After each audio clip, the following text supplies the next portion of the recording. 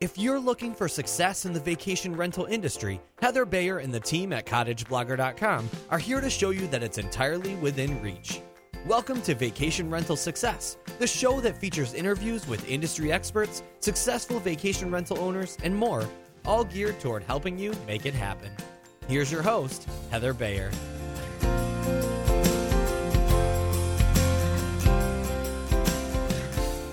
Well, hello and welcome once again to Vacation Rental Success, and this is episode number 22. And it's a beautiful day here today. The sun's shining. Actually, if I was outside, I'm sure I would hear the birds are singing. There's a beaver across the river just swimming up and down, and there's loons, and I can see some deer through the trees. It's one of those idyllic mornings here in Ontario. And that really is the topic of the episode, is spring. And it's all me today. I don't have an interview. And I wanted to talk about some of the things that I've been doing over the past really week or 10 days since spring has really hit us and the snow's gone. Because in our part of the world, most owners, those who don't have year-round properties, have to wait until the spring before they can open up their properties that have been closed for the winter. So those who are currently thinking about renting out, who haven't done it before, have probably been, they've been holed up for the winter. The cottage has been closed. It's been under snow and ice, and they're just getting to them now and thinking about how they get them very quickly up and listed for rental to capture the summer market here. So May is really the hot month for listing new cottages onto the rental market.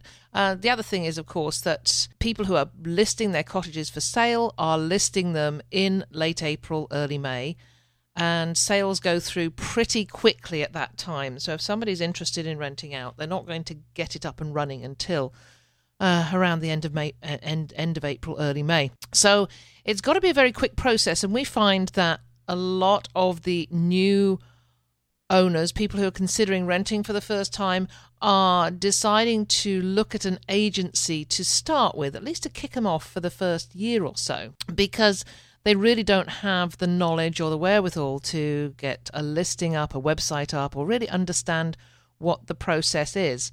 Over the last couple of weeks, I've been talking to dozens of owners who are considering renting, and I've already been out to over a dozen potential new properties. And these range from a beautiful mansion on the Ottawa River, where the owner's actually living in it full time, but he's considering renting it for for just July and August, and that one's going to be in the region of $4,000 or $5,000 a week.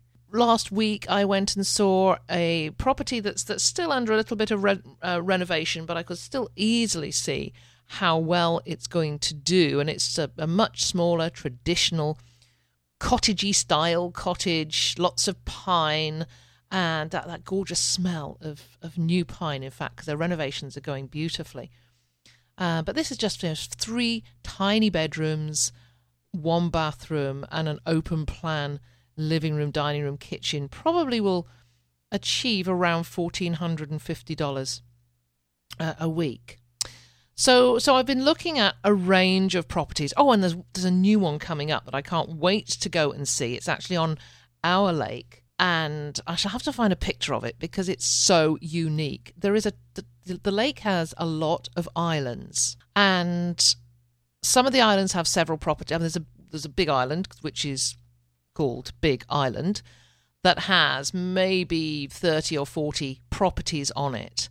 But there is one tiny little island, and there is one tiny little cottage sat on this island. Oddly enough, it does actually have electricity.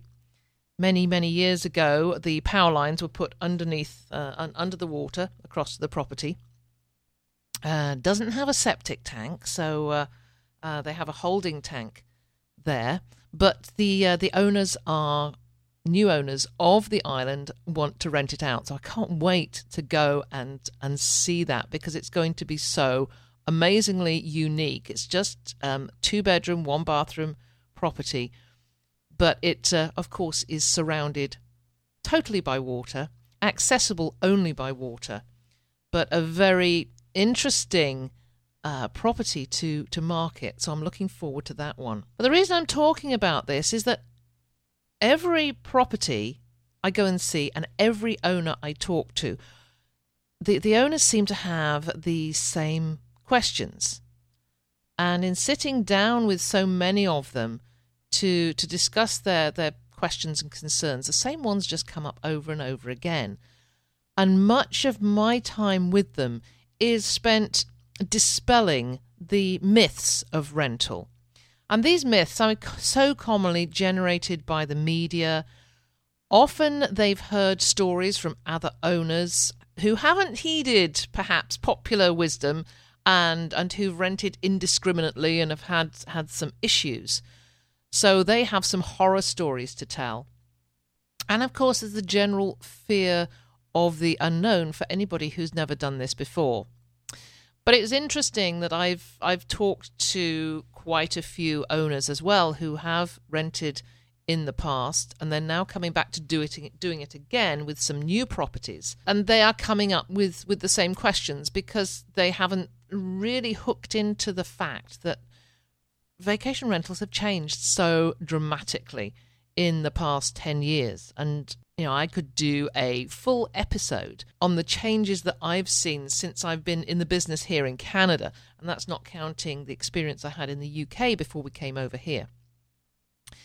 So anyhow, this episode is going to explore the common myths of vacation rental. And we're going to cover off some of the most commonly asked questions. And this is not to say that the answers that I give are the ones that you have to follow. It's simply my experience.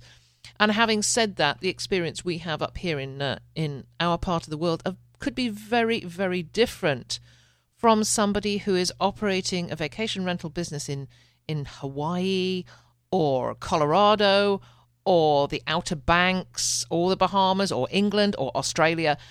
Everywhere it has its own uniqueness and quirks.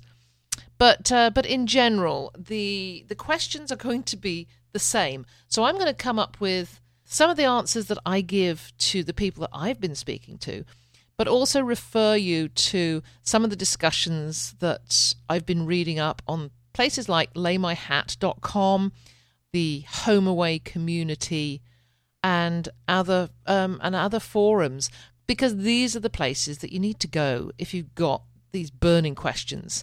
Because somebody has, it's like with anything, isn't it? If you've got a question, you ask Google. In general, somebody's been there before. They've asked that same question, particularly on the technical side. If I ever have a problem with my laptop or tablet device, I just go online and ask the question. Somebody's asked it before.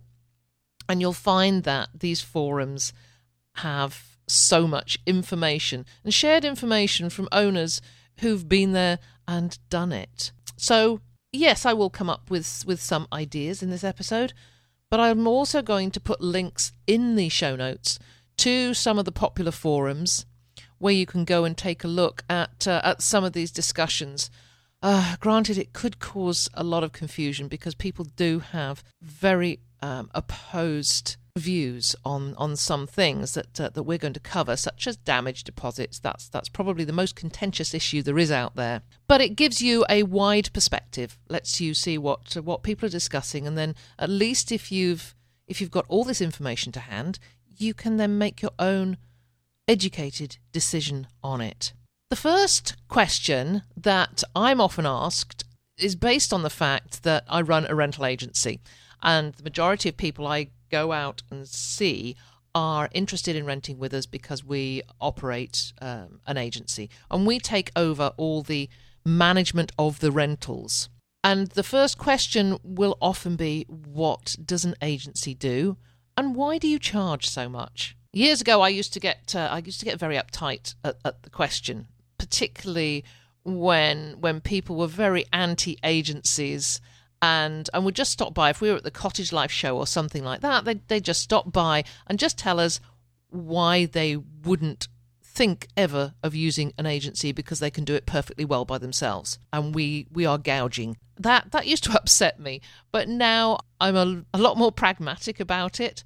I understand completely that people who are out on their own doing a fantastic job listing their properties, managing the reservations, managing their guests in the property while they're there, managing their cleaning teams. There are a lot of people out there, and I'm sure I've got many listeners on this podcast who are doing just that. And that is great. You do the most fabulous job. The majority of people who are doing this are doing it incredibly professionally. And I know many of them that I've learnt a lot from. However, and this is a big however, there is a huge place for rental agencies. And that's what I will tend to say to people, that there is a place for an agency if A, you don't want to be dealing with emails, telephone calls at all hours of the day and night. B, you don't want to spend your time creating listings, doing your own photography, taking video, all that sort of thing. And C, an agency is great if you don't want to get involved in any of the property management. However, there's a caveat to that, and I just want to briefly cover off the different types of agencies there are, because it's a rental agency or a vacation rental management agency title is not a one-size-fits-all proposition. So, for example, my rental agency, Cottage Link Rental Management, we are simply a rental agency. We don't cover any property management, and the reason for that, we represent over 200 properties, and they're very diversely located. Where I am, which is about 2 hours east of Toronto, I manage properties in the next province in Quebec, which is a 5 or 6 hour drive for me to get there. We also manage properties in the far west of the province. That's actually a 6 or 7 hour drive for me. So it would be impossible for an agency covering that diverse an area to manage to do the property management, to dispatch cleaning teams and to dispatch maintenance teams and to look after all the myriad issues that arise during a vacation. So a simple rental agency like we are just covers the marketing and management of the rentals. So we do screening of guests, management of the rental agreement. We collect money. In Ontario, all agencies have to be registered as travel agencies. So we have to comply with our Travel Industry Council of Ontario regulations, which means we hold monies in a trust account, etc., etc. We're a member of the Vacation Rental Managers Association, and when I'm down at the conferences and I talk to a lot of other agency owners, we really are a bit out on a limb in just doing rental management, because the majority of rental agencies are property managers as well. So if you register with them, then they will not only manage the rentals, but they'll also manage the property as well, see guests in and out, make sure the cleaning's done. So you can be totally hands-off. And there's many, many people who want that sort of service. There is also the third type of agency, which we would refer to as a property management. Rather than vacation rental management, this is a property management agency. And they simply manage the cleaning and maintenance side. You can have a sort of hybrid business where you do your own rentals, put the listings up, deal with the emails and correspondence, keep in touch with your guests all the way through, but you have a property management company that looks after anything that may happen during your guest visit and perhaps sees them in and out and just deals with general maintenance. And that's the way that a lot of owners go when they want to independently manage their property, but they live at such a distance that they're not able to oversee what happens and check on the place regularly. So those are the different types of agencies. So if you were looking for an agency, then you need to really establish right from the start exactly what is it that you do. What are you going to do for me for the money I'm giving you? This is the question that I deal with a lot. So we have a pretty standard response that lets them know that in general the first 3% of the commission that we take goes on the credit cards and the financial aspects that we take away from our owners. Then after that, it's marketing. There is a reason that rental agencies have gazillions of visitors to their website, and it's because they work at their search engine optimization and they work at getting people to their sites, and they will probably have a blog, and they more than likely, like us, will have a 24-hour call center so that no call ever goes to voicemail. So there's some humongous costs involved in some of these things, in creating a company that will list your property and it will be seen. So you're going to get the bookings. And that's what you want as an owner. You want maximum occupancy. And for rental agencies in general, that's exactly what they want. I mean, you will find out how the commission is paid. Is the commission paid simply on the weeks that are rented, or if there are any other additional costs? I mean, some agencies will charge for listings, and there may be restrictions as well, restrictions on your own occupancy of the property. So that's another important thing to consider. I have written a post recently on property management or rental management agencies versus do-it-yourself. During this episode, I'm going to talk about a lot of different posts that we've already done. And rather than talking about them in general here, if you just go to the show notes at www.cottageblogger.com/VRS022, then the show notes will list every additional blog post or article or podcast that I'm going to mention. So there was one recently on the rental management side of it and why some people would find it better to use a rental management agency. So just go to the show notes and check that out. Moving quickly on, and this is almost a topic I want to go quickly over because it is so contentious. But it's the question that I am asked every single time by every single owner is about damage. How much of a damage deposit do you charge? What do you get from guests before they come? When can I claim? What can I claim for? And really, questions about damage in general. There's such a myth out there that rental guests will, and I'm putting this in quotes, trash the place.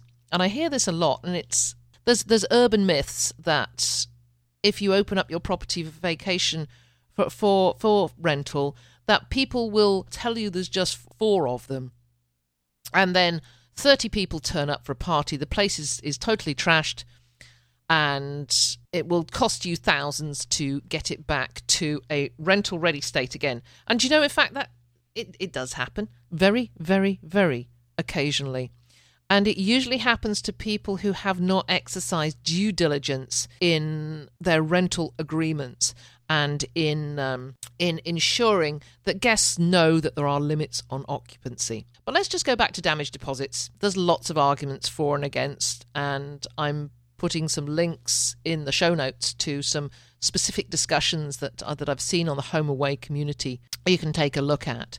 I'm going to give you my perspective on it, and this is what I say to all owners when they ask the question. There is risk in this business. It is not risk-free, and there will occasionally be damage, and that is the cost of doing this business.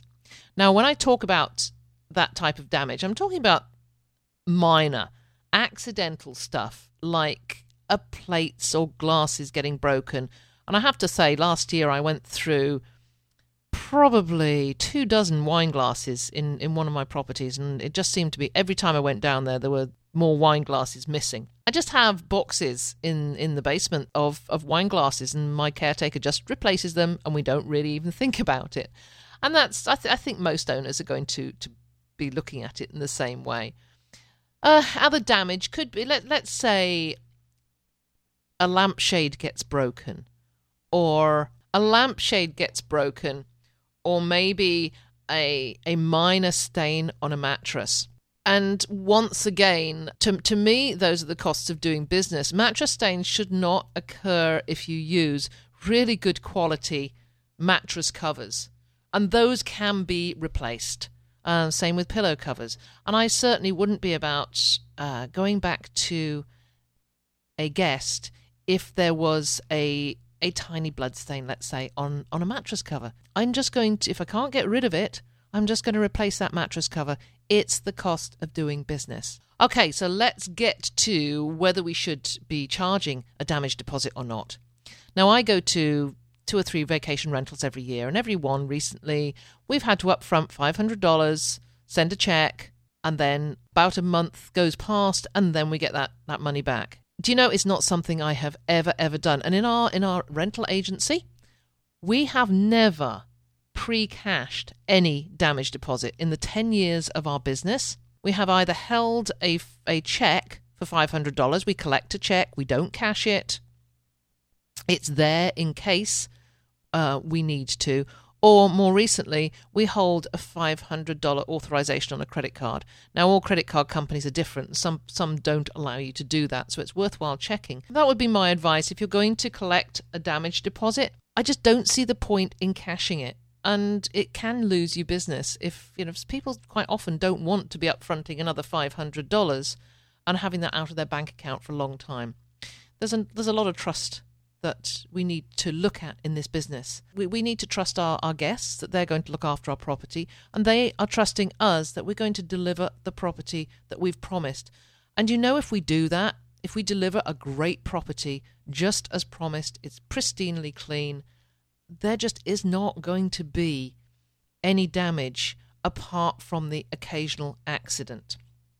And that's where accidental damage protection plans come in. And both, the major companies, Travel Guard and CSA, and I'll put links to those in the show notes, offer quite adequate vacation protection plans. And guests can be directed to those sites and they can check out the policies.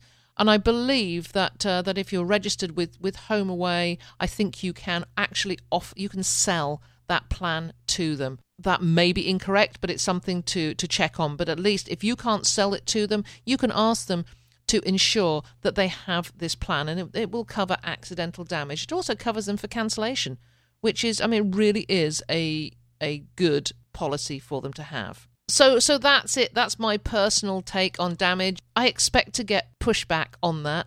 But do you know, over 10 years of renting out our properties, last year we did 1,700 rentals. So I'm thinking in 10 years, probably we've done, at least 10,000 rentals. And we have had some occasions of damage. But the amount of times we've ever had to cash those damage deposit checks is just minimal. It just hardly ever happens. We don't charge for anything under $100. Why would you? That's the cost of doing business. And quite often, if there's anything over that, and we've had some catastrophic damage in excess of $5,000 or $6,000, that is what your rental insurance should cover. So let's just move on to that one. Let's just talk about rental insurance, because I've had a couple of questions. It's not every owner that asks this question, but I've had it several times. And the question is, extra insurance for our vacation rentals is really expensive. Do we have to get it? We already have insurance for the vacation home. What's the point of paying more? And to me, that's I think people are asking those questions without really thinking about it, because there's some naivety in there that you can have strangers coming into your home who've paid you for a vacation and not expect to be held liable if they hurt themselves through your negligence. I had a great interview with Phil Schofield of Schofield's Insurance recently, where we went through a lot of these insurance issues, so I'm not going to go into this too deeply. But what I do tell all my prospective owners is absolutely you must have insurance that covers you for renting the property. Now, up here in Ontario, that's pretty difficult to obtain. And there are some specialist insurers, but most of them will only cover for 2 weeks of rental, and then it goes right up to about 180 days. And once you get into year-round, renting at any time during a year, like I do with my properties, then you would be considering perhaps commercial insurance policy for that. Or in some cases, there are a few insurers that will cover owners for it, but they're a little bit few and far between, so it's really worthwhile checking them out. And it's really important that the liability cover is high. We are about at $4 million and in liability cover. And I just want to tell you a story here that I did hear that there is currently a case in the Ontario courts where an owner and the agency is being sued by an unregistered guest at a property. Now, what happened was, this is hearsay to some extent. I haven't specifically corroborated this, but the story goes that a group of half a dozen people rented a property, and without telling the owner, they had a wedding during their stay. And 30 or 40, or perhaps it may have been even more guests, came to this wedding. And during the ceremony and the reception, the minister who conducted the wedding tripped over something in the on the property and hurt himself, and then took the owner and the agency to court for damages. This person who made the claim was not registered as a guest, and that just blew me away. And I'm going to go back to follow this up a little bit and probably write a blog post on it, because it really highlights the importance of liability insurance. Because to me, I'm just as a layperson, I'm thinking, well, this is going to get thrown out. And I'm quite sure it would. I'm quite sure it's not going to get where whoever's laid this claim wants it to go, which is fine. But during this time, the stress on the owner is going to be huge. Because regardless of whether the outcome is going to be on his side, he is still going to be collecting letters from insurance companies, from lawyers. And if he's still in the business of renting, I would be very, very surprised. So you can't get away from the fact that a liability claim could be spuriously made. It can happen at any time and you'll still go through that stress. However, having a really solid liability cover is going to mitigate that stress a lot. It's going to ensure that the insurance company has a great lawyer who's going to fight it on your behalf.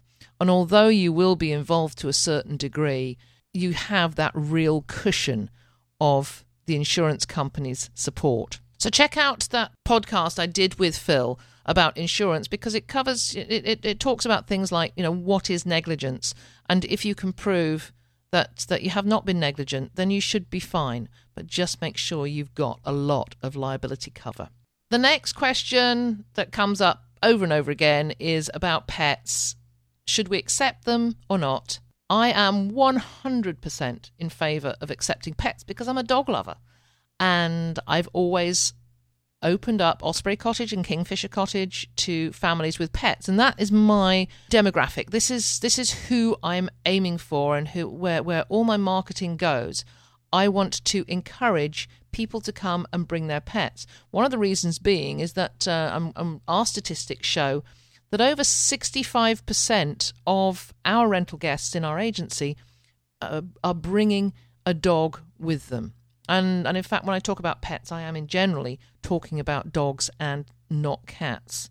Most of our owners are far more wary about accepting cats, but they will accept dogs because the market's out there and the market is looking for pet-friendly vacation rentals. So that's my answer often to owners who are on the fence about accepting dogs, that if you decide not to, then you're limiting yourself to the remaining 30-odd% of the rental market. And once we get out of season, then that's really tough, because the people who rent out of season, particularly in our area, tend to be older couples, retired people, and in general, they have a dog with them. For me, unless there is a medical reason, or an I don't like dogs reason, then quite honestly, I think that the pet friendliness issue is a big one. And if you're going to be pet friendly, you're going to get higher occupancy. I find this more so in perhaps in Canada and the US, where in places where people tend to be traveling by road. If you're in Maui or the Bahamas or perhaps even or Costa Rica, it's unlikely that your guests who are flying in are going to be bringing their pets. So that's sort of a little bit of a moot point. It really is one of these things that really is location dependent. So if you are in one of those areas, you probably don't have to consider that at all. The other question, of course, that comes up when we're talking about pets is about extra cleaning and should we charge for them? Once again, this is contentious, and I see a lot of forum discussions saying that, oh gosh, yes, you've got to charge pet. You can charge whatever you want because people will pay it just to bring their pets. Personally, that's not what I would recommend. To me, you either accept pets or you don't. And if you accept them, then you accept that they will bring with them some hair and perhaps occasional damage. But quite honestly, I think far more damage is caused by toddlers and older children even than pets. And I said this to an owner a couple of days ago, and I said, okay, you got grandchildren. How much do you have to clean up when your grandchildren leave? And she said, I don't know where all the food comes from. She said they're not allowed to eat away from the table. And she said, yeah, there's Cheetos crushed up under the sofa cushions. And she said, and then there's Crayola on the walls and there's handprints everywhere. She said, yeah, it takes a long, long time to clear up after the grandkids go home, but we love them and we really don't mind at all. And I said, okay, so let's look at it another way. I said, when was the last time that you had, and they had a dog, and I said, when was the last time your dog got up on the couch and had its meal on the couch? And when was the last time your dog actually took Crayola to the walls? Or even left, they may leave the occasional nose mark on a window, but not the big handprints that seem to appear on every window, certainly in my place when we've had kids staying. So that is my very, very personal take on whether we should be pet-friendly or not and whether we should charge. I honestly don't. We've never charged for pets. We may charge for a second pet, but certainly not for the first one. We love dogs. We want them. They're our target market. So really have a think about who your target market is. If you want to attract people with pets, and they do tend to be, owners do tend to be very respectful, then make it a pleasure for them to do business with you. And making them pay extra is perhaps not as pleasurable as it would be if they didn't. So that's my soapbox I'm getting off. Interesting, go back to the interview I've just done with Rex Brown from Melbourne, Australia. He talks about how quickly he got to maximum occupancy with his properties, and also one of his properties that is so pet friendly that people clamour to come and stay there. So I'll put the link to that in the show notes. Next question I had last week was about how we deal with overcrowding, and the question was, well, my neighbours rented last year, and it seemed like there were tons of people who came every week, and as soon as the owners had gone, because the owners did the meet and greet, all these vans and trucks arrived and all these people put tents in the garden. And my answer to that is you can't have complete control. And these things do happen, and there will always be incidences of overcrowding at some point. But you can do a lot to prevent it from happening. And one of the simplest things that we do in the agency is, first of all, we collect the names and ages of everybody that's going to be at the property, and we're very clear on our occupancy limits. And we say clearly that the rental agreement that we send out will limit the occupancy only to those people that have been listed. And we play the insurance card and say this is due to the insurance on the property and the fact that only those listed will be covered by any insurance, and if there is any overcrowding, the insurance could be void. If that happens and a catastrophic event occurs, then the rental guests could be entirely liable for the outcome. Now, I don't know if that would actually be the case, But we word it in the way that we aren't telling an untruth. We're simply saying that this is, you place yourself at risk if you overcrowd a property. We also say that cottage communities are very close. You know, if you're out walking the dog or out on the dock, neighbours may stop by and ask you questions. You know, are you having a great time? And are you enjoying the area? And if you have more people, and this is what we say to our guests, if you actually have more people than you declared to the owner, the neighbours will probably know, because they'll know how many people are expected at the property. So there's no hiding. You shouldn't be able to have a wedding with 30 people when you only declared 6 at the outset. We send a friendly reminder a week before our guests arrive.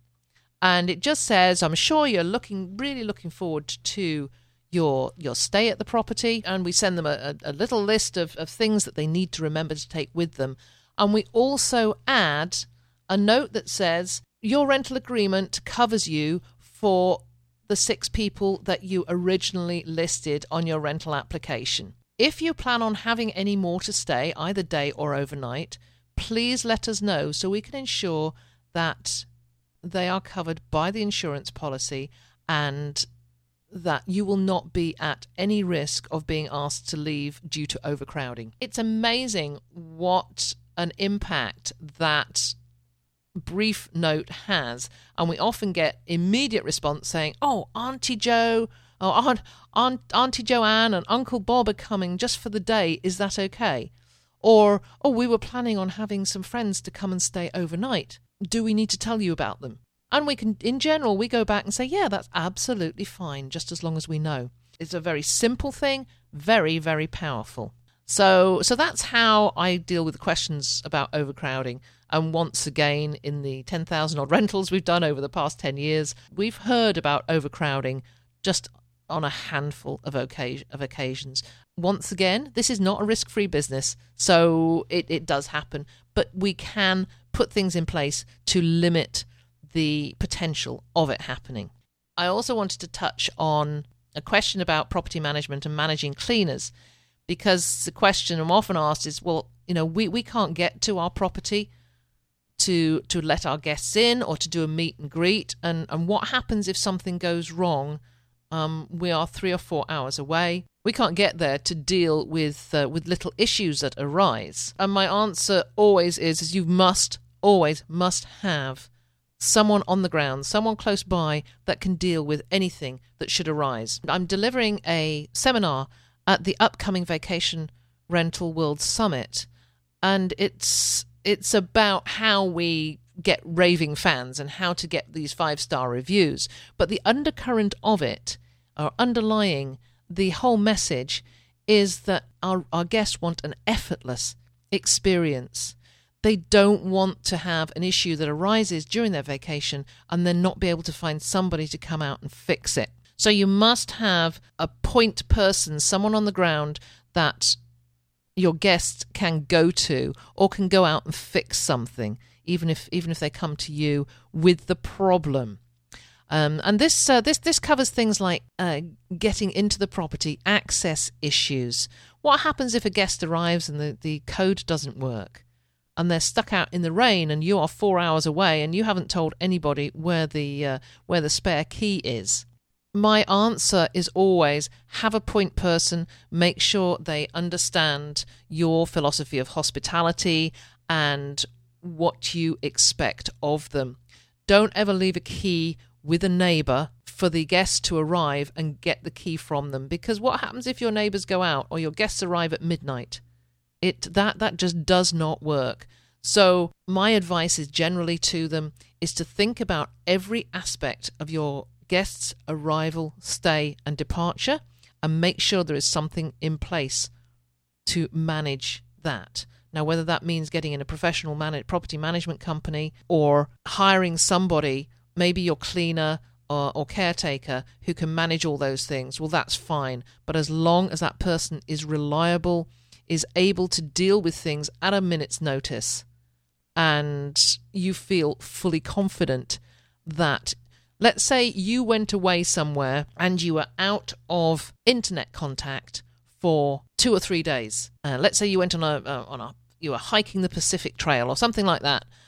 You want to be totally, and you've got guests in your property, and you want to be 100% confident that if anything happens while you are out of that range of contact, that somebody will deal with any issue that may arise in your absence.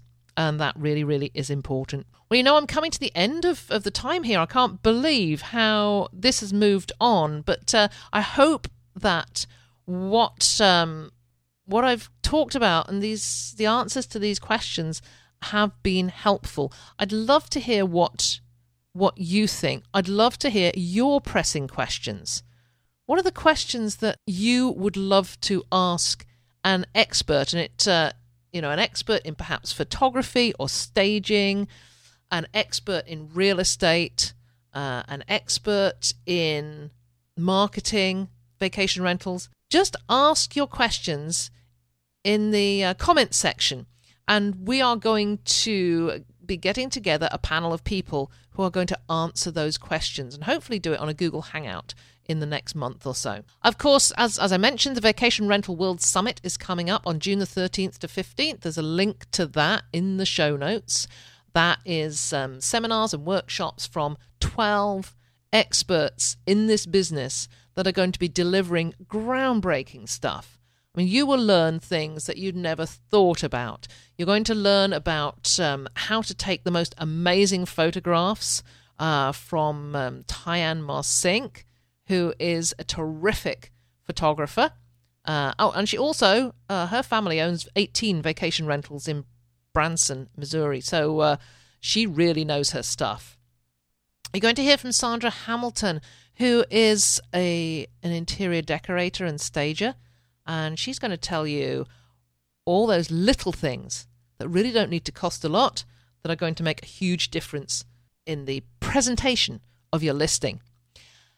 You'll hear from Rex Brown, who I've just talked to recently on the podcast, and he's going to talk about how he got to from 0 rentals when he bought a new property to full maximum occupancy in 3 months.